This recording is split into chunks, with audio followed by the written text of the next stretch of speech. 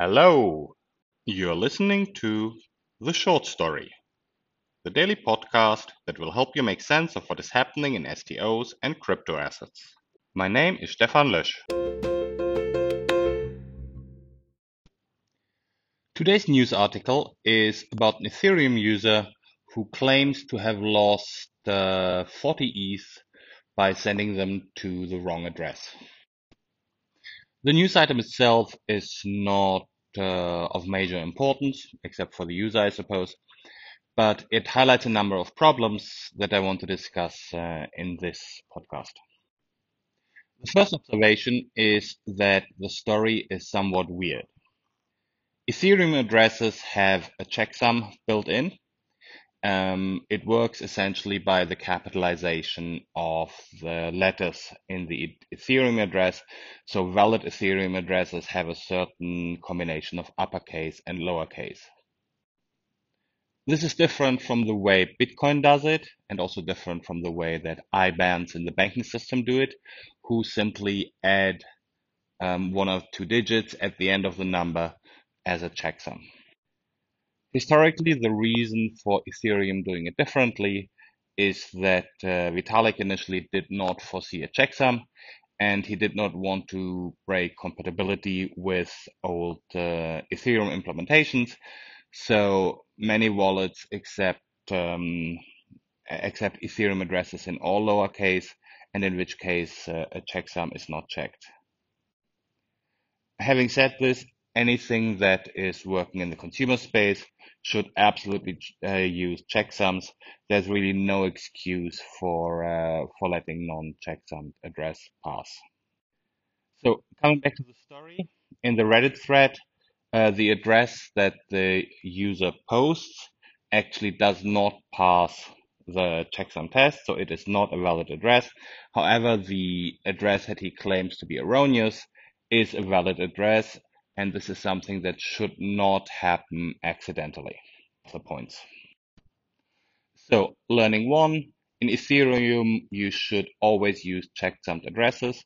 And in this case, what happened to this user should in principle not happen. This leads me on to the real topic here, which is about the Ethereum name service. The Ethereum name service is connected to the .eth domain, and it allows you to connect Ethereum addresses with real-world identifiers. So if I had been early enough, I could have bought myself Stefan.eth, and then everyone could send me Ethereum to my address at Stefan.eth. Now, I haven't checked, but I'm almost certain that Stefan.eth has been taken, and it probably has been taken in all possible spellings. So I suppose I could still buy Stefan K. Lösch or something like this, which is probably reasonably unique in terms of names. Peter Smith would be a little bit harder, but Stefan K. Lösch should be all right. However, if I do it, then, well, I will obviously do it with the correct spelling of my name, and the German spelling finishes Lösch with an SCH. Turns out, though, that when I'm dealing with people in Anglo-Saxon countries, this SCH thing is really confusing, and a lot of people just ignore the C in the middle and they spell my last name with SH at the end. So I can almost guarantee you that if I use Stefan K. Lösch as my Ethereum address, then some people would try to send some funds to Stefan K. Lösch with an SH at the end instead of SCH. If someone else buys this address, then these funds are misdirected and there is no way to recover them. So, quite honestly, I really don't understand whoever thought that doing a name service that does non-checksummed addresses is a good idea. This leads us to an even wider problem, which is that a priori on a blockchain, errors cannot be corrected.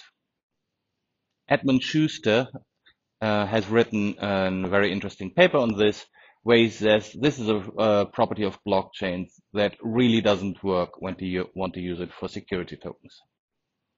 And his argument is pretty easy and pretty convincing, because the state of the blockchain is not the state of the world. The state of the world is the state of the world. So if a court of law decides that something is illegal, then something is illegal, and it needs to be mapped on the blockchain.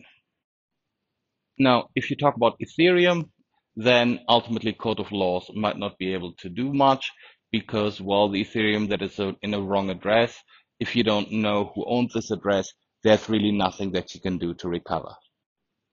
However, when you deal with security tokens, you are dealing with real-world assets. These real-world assets are linked to the tokens, but this linkage is not automatic, and so courts can break it. So the conclusion in Edmund's paper is that you really only have two options when you want to deal with the security token space, and both of them are not very palatable for the hardcore crypto crowd. Well, one of them isn't palatable to them, and the other one is not palatable to everyone else.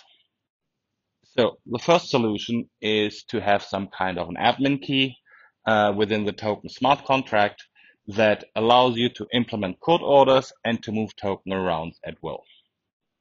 This works in practice, but this is of course against all the crypto ethos, and it also introduces a very much centralized element there, because this private key, the admin private key, is a massive centralized thing.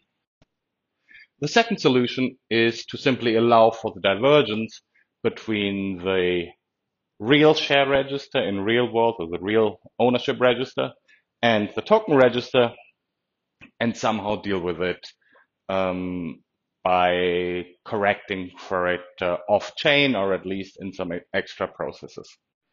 Now, this is in principle possible, but it pretty much negates all the advantage that blockchain has from an operational point of view, because once you have been running with this for a while, you're going to have so many exceptions that you're probably better off just going with the traditional system. So that's it for today, with a reminder that there are quite difficult choices to be made. I hope to see you again tomorrow. Bye.